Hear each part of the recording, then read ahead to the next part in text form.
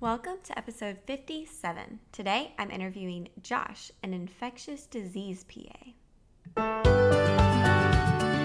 Welcome to the Pre-PA Club podcast. If you want to learn how to become a physician assistant, you're in the right place. I'm your host, Savannah Perry. Let's get to it. Hello, everyone. Thank you for tuning in to the Pre-PA Club podcast for episode 57. I'm Savannah, the host, and I am a dermatology PA and also the creator, founder, whatever you want to call me, of the PAplatform.com. So thank you so much for taking the time to listen to today's episode. Our guest today is named Josh, and he is an infectious disease PA working specifically with HIV patients in Texas.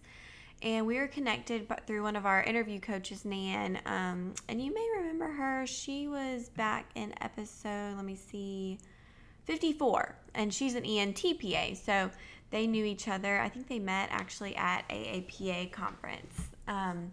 But yeah, they connected. We connected through them. And his job sounds so interesting. So I'm really excited to share that with you. And he was able to help out with interviews a lot while he was in school. So he's got some insight into the interview process. I know interviews are in full swing from the emails I'm getting and things on social media. So it is definitely interview season. But I'm really excited for you to hear this. And today's episode is sponsored by My PA Resource, which is a personal statement editing service online. myparesource.com. I edit for them, but we use all PAs to edit, and you can expect to get a great end result with editing based on content, grammar, structure, flow, making sure that you're including what the admissions committees are looking for. No, we are not going to write your essay for you because no one should, but we will help you polish it and tailor it a little bit more. Usually the ones I do have a lot of red in them when they get sent back. So if you need help with your essay, you can use the code PREPA Club for a discount at myparesource.com. And if you need help with a mock interview, you can use it at the PA platform too. So email me if you have any questions or if you want me to work on saying the word so, because I've realized I say that way too much. Anyway, let's get into our interview with Josh, and I think you're really going to enjoy it. All right. So, hi everyone. My name is Joshua Estrada. I am a PA working in infectious diseases at Parkland Hospital in Dallas, Texas. And I started actually living in DC, where I studied biology at George Mason University for my undergrad. Worked in research actually for a couple of years at Georgetown University before taking on the PA route where I applied to Drexel University in Philadelphia, where I recently completed my studies in December of 2017. And since April, I've been at Parkland with infectious diseases, but more specifically the HIV/AIDS community. Cool. Within Parkland. Yeah. So was your research in HIV/AIDS? No, actually. So I was doing a research study with thyroid cancer research, so mostly hypothyroidism related. And then I was doing research related to pregnancy as well, but more so just kind of observational type of study, looking at pregnant women in their first trimester to see if they had received the flu vaccine or any other maybe antivirals, antiretrovirals as well too, not really specific to HIV, but just to see if they've had any medications or changes during the first trimester, and then following up with them postpartum to see if there was any birth defects or any issues there.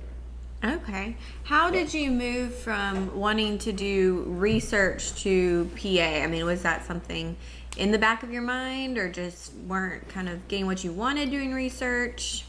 Yeah, I think it was a little bit of both for me. I was originally going into research wanting to, I guess, go for that PhD, go for those publications, which I think in the back of my mind, I still would like to be a part of research, but It was my exposure to PAs during that time working at Georgetown with OBGYN PAs as well as with oncology PAs, where I was like, hey, this is, they're doing great work out here. I feel like I could do this as well. And I wanted to do more patient-oriented stuff. I didn't see myself stuck in a lab for hours on end or stuck behind a computer doing manuscripts for hours on end. Yeah. At least not for now. No, I don't think I would enjoy that either. Yeah. At that point, did you have, I guess, the requirements you needed, or what did you have to do to kind of start pursuing the PA route? So thankfully, yes, because I had a biology undergrad degree that pretty much set me up well to, if I wanted to do research or wanted to do the PA profession, it was pretty something that I don't think I had to do. The only major thing I had to do was kind of get more shadowing with PAs and then some more of the patient contact related hours as well. Okay, so you did that, you applied, and you were accepted your first round? Yes, thankfully, yes. I applied. Actually, they got, I guess it was the early admission for Drexel. And I applied to other schools upon the East Coast, but that was the kind of school that clicked for me during the interview process. Cool. Okay. So once you, or in the application process, I guess, what did you find? Was there anything difficult about it or anything that you felt like was weak on your application or anything that made you stand out? Just kind of how did that go for you? Okay. So great question. As far as it was kind of a little bit of both. What made me stand out, but I felt what also made me weak was that coming from more research background, and that was a majority of my patient contact hours because I was trained in phlebotomy. I was trained in sort of interviewing patients for different things related to studies. I wasn't like the other applicants where I wasn't a CNA, I wasn't an EMT or paramedic. I didn't, like I said, work in or as like a pharmacy tech. As some of my other classmates, I even had classmates that were nurses originally before doing the PA profession. So I think for me, research, I thought at first was more of a hindrance. It was like, oh, I'm not like every other applicant, but then I think that also helped me stand out in the process too, just because I have more of a research background rather than a very health care clinic background. If that makes sense. No, it does. Yeah, I mean, it's a different perspective, and I don't know if in your program y'all had to do anything related to research. We had to write like an evidence-based paper, and for someone who had never done that, it was a little bit tough. I mean, trying to figure out sourcing and all this stuff and all the logistics of it was not the easiest thing I've ever done, but it was a good learning exercise, I think.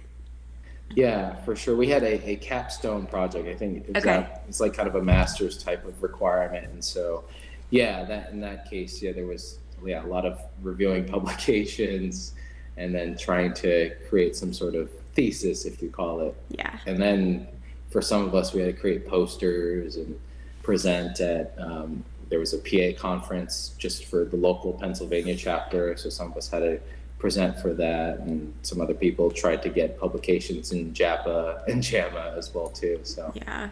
I attempted. I was not successful. Yeah. They actually emailed me a year after I graduated and said, hey, we'd like to publish your paper, but we want you to go back and change all this stuff. And I was like, no, I'm good. I've graduated. We're good. Yeah, it's in the back of my mind. I'm working now. Yeah, I was like, busy. I don't even know. Like, I don't even have those resources anymore. So I gave up on that one. Yeah. Maybe one day. So once you got to PA school, was it what you expected? Was there anything that was difficult about just being in school? Yes, of course. Because I've been out of school for a couple of years, and so that was the adjustment first. Was it what I expected? Yeah, definitely. As far as everyone warned me of the load of information we'd receive, just the long hours of study, of self-study, especially. I think that was probably the biggest surprise to me is just having to create and stick to your own study schedule. Yeah, definitely you have to be self-motivated. um, to say the least. But okay, so I know when Non introduced us, she said that you were able to help out with some interviews. What does that entail?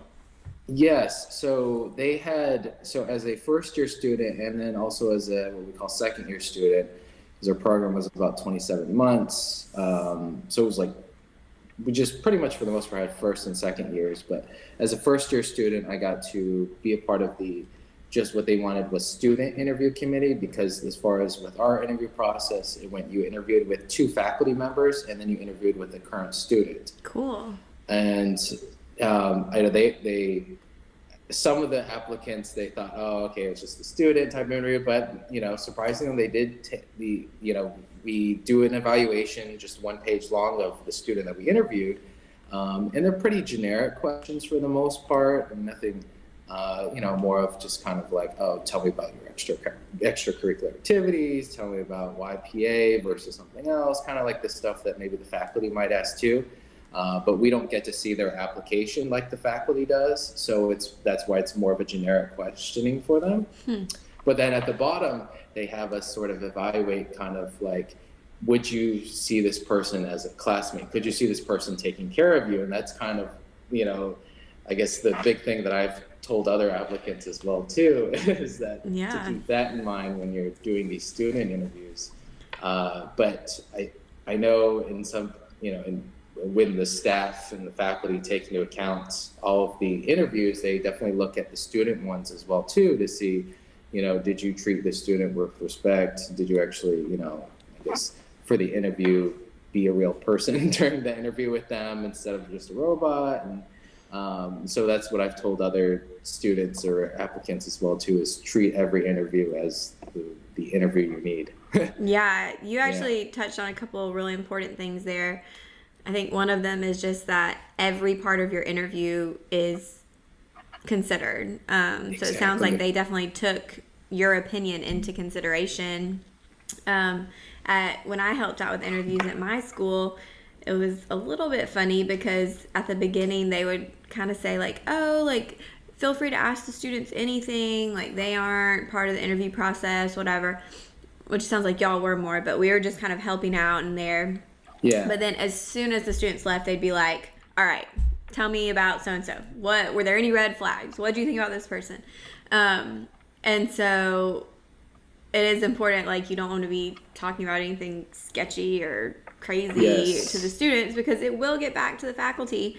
And then my school had a very similar perspective as far as one thing that our admissions director always says is when she's looking for people, would I think this person would be a great classmate and a great colleague? Mm-hmm. Like exactly what you said. Are they going to contribute to the class and participate and be someone that I would want in my class? And are they going to be someone that I could send patients to and would feel comfortable seeing patients? So, yeah. Did you ever have anyone, I guess, that you feel like didn't take the interview part with you seriously, or maybe was a little too laid back with it?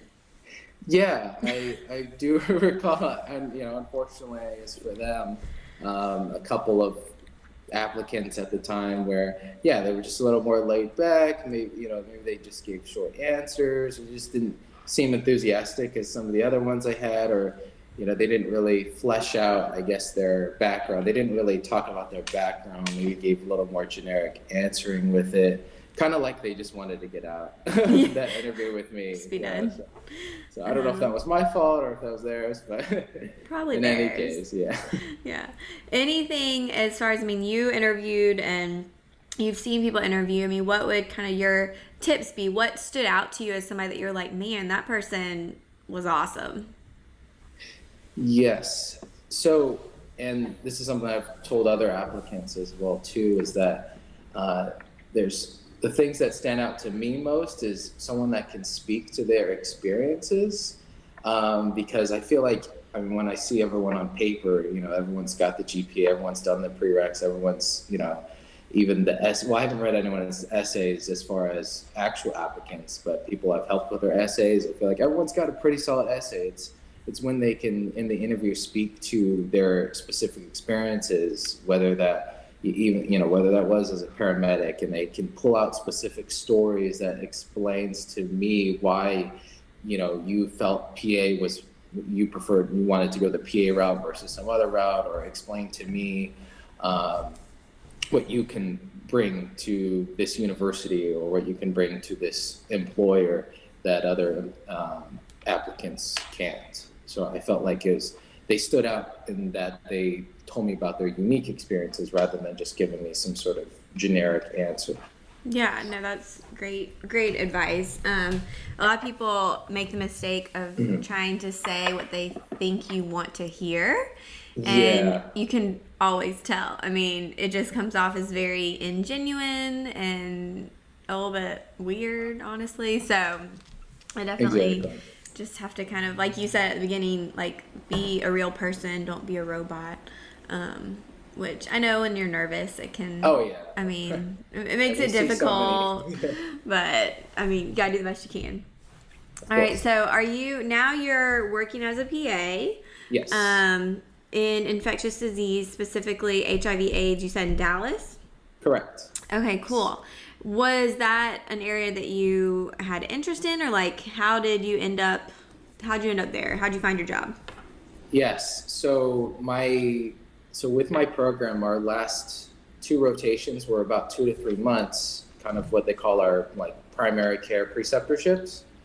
And so I thankfully was first at the VA hospital, where I got to work with infectious diseases there, inpatient and outpatient. And then my last rotation was at a federally qualified health center, where we worked with specifically HIV/AIDS patients on an outpatient setting. And so those experiences opened me up to the world of HIV/AIDS care. And I pretty much fell in love with it during rotations and was like, this is something I want to do. Unfortunately, didn't find anything in Philly, but I have family in Texas, so that's what kind of drew me out here. And so kind of went online and saw the opening popped up here at a hospital in Dallas, and thankfully they liked what they saw, or they brought me in. And so, cool. I'm enjoying it. Awesome. What does your schedule kind of look like? Okay, so majority of my time is spent outpatient. So thankfully I have a pretty regular, sort of Monday through Friday, 8 to 5, sometimes 8 to 6 type of schedule. That all just kind of depends on whether patients show up or not.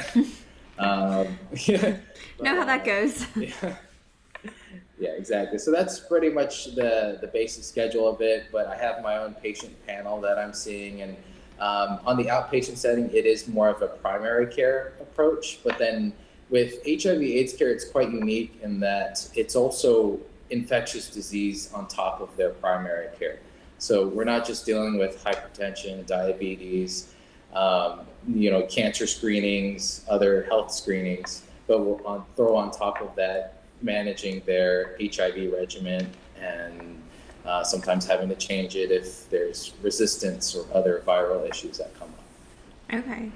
And then, so if somebody, let's say, gets an opportunistic infection, y'all are going to take care of that? Exactly. So on the inpatient side, which I do rotate through sometimes, my group takes care of specifically the HIV/AIDS population in the hospital. And so unfortunately, yes, many of them have the opportunistic infections. And I think that was something that sort of came a shock to me from coming from the Northeast. This is a little separate topic, but it seems like there's more opportunistic infections down here in Texas compared to Northeast. And I found out that's for a multitude of reasons, which I don't want to get into, but mostly having to do with also there's regional differences related to certain infectious etiologies, whether seems to be more histo down here. Interesting. And then as well as some more like PJP sometimes, and a lot of it I heard has to do with the soil or with mycobacterium infections too. Separate topic I don't want to get into, but well, that's interesting though. I mean I always wonder, since I do derm in Georgia, if I were to go to, say, I don't know, somewhere up north like Wisconsin, if I would see the same amounts of skin cancers and the same types of things, or if it would be different. Do you see a lot of KS?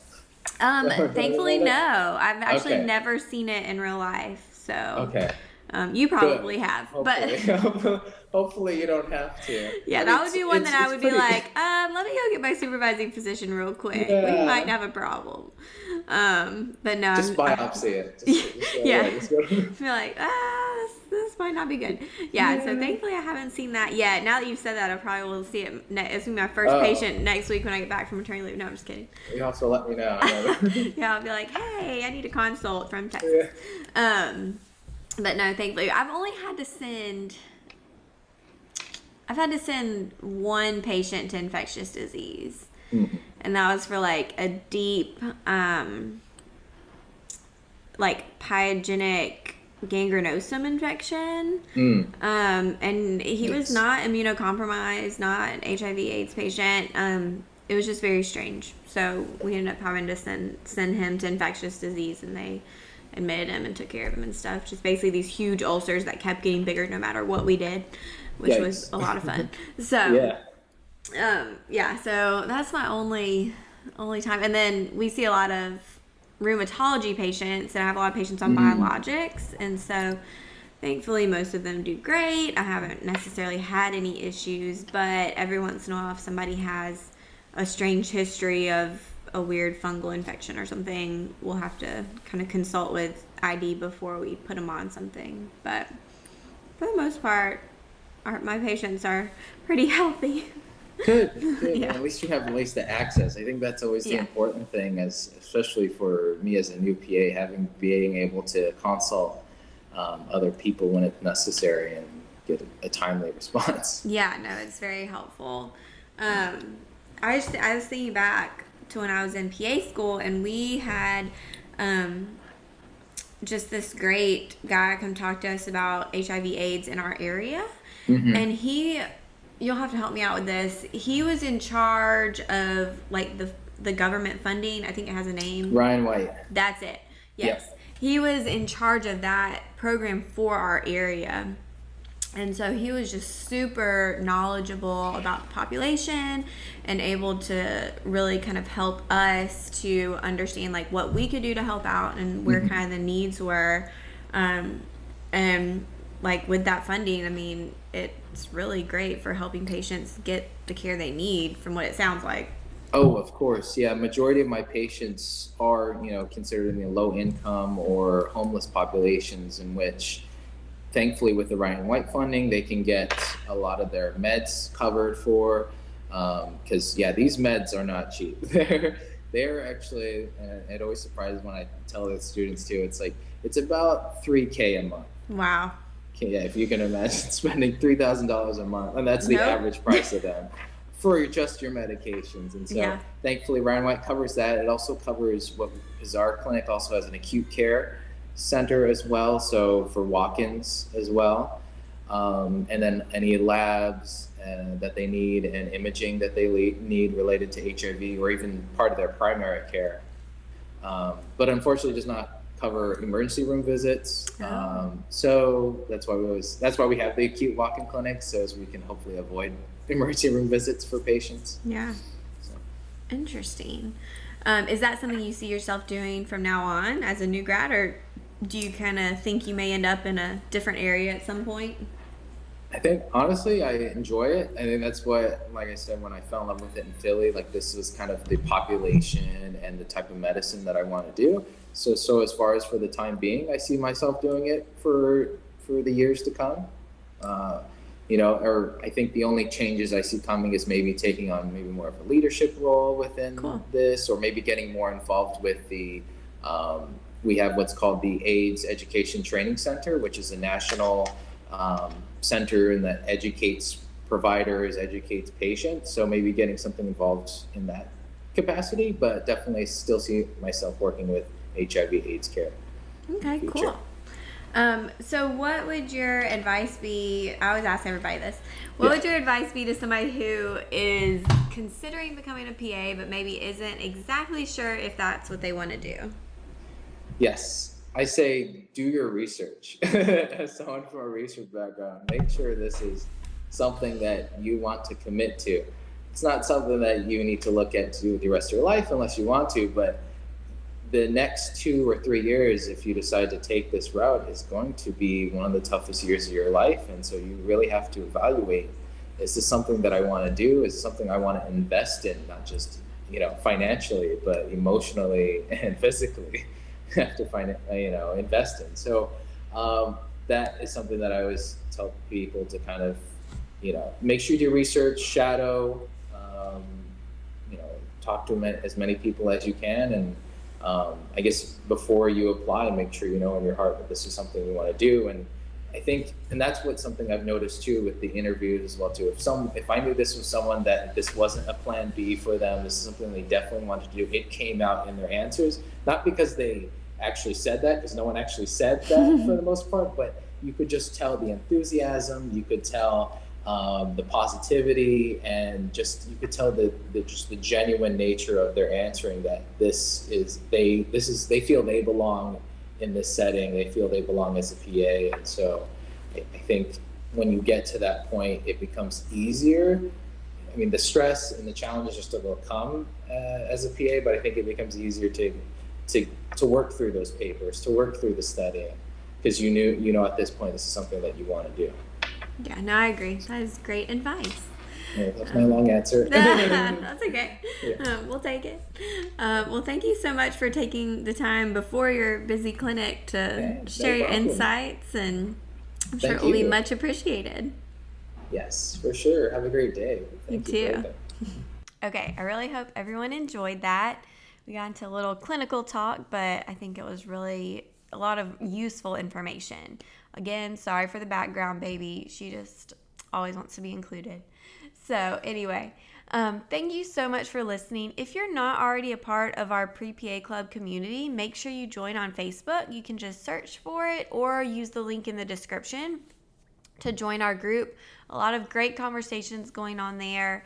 You can get feedback from myself and from other PAs who are in our group. But yeah, we'd love to have you there. And if you're loving the podcast, leave a review on iTunes, reach out on Instagram at the PA platform. We'd love to hear from you. Hope you're having a good day. See you next time.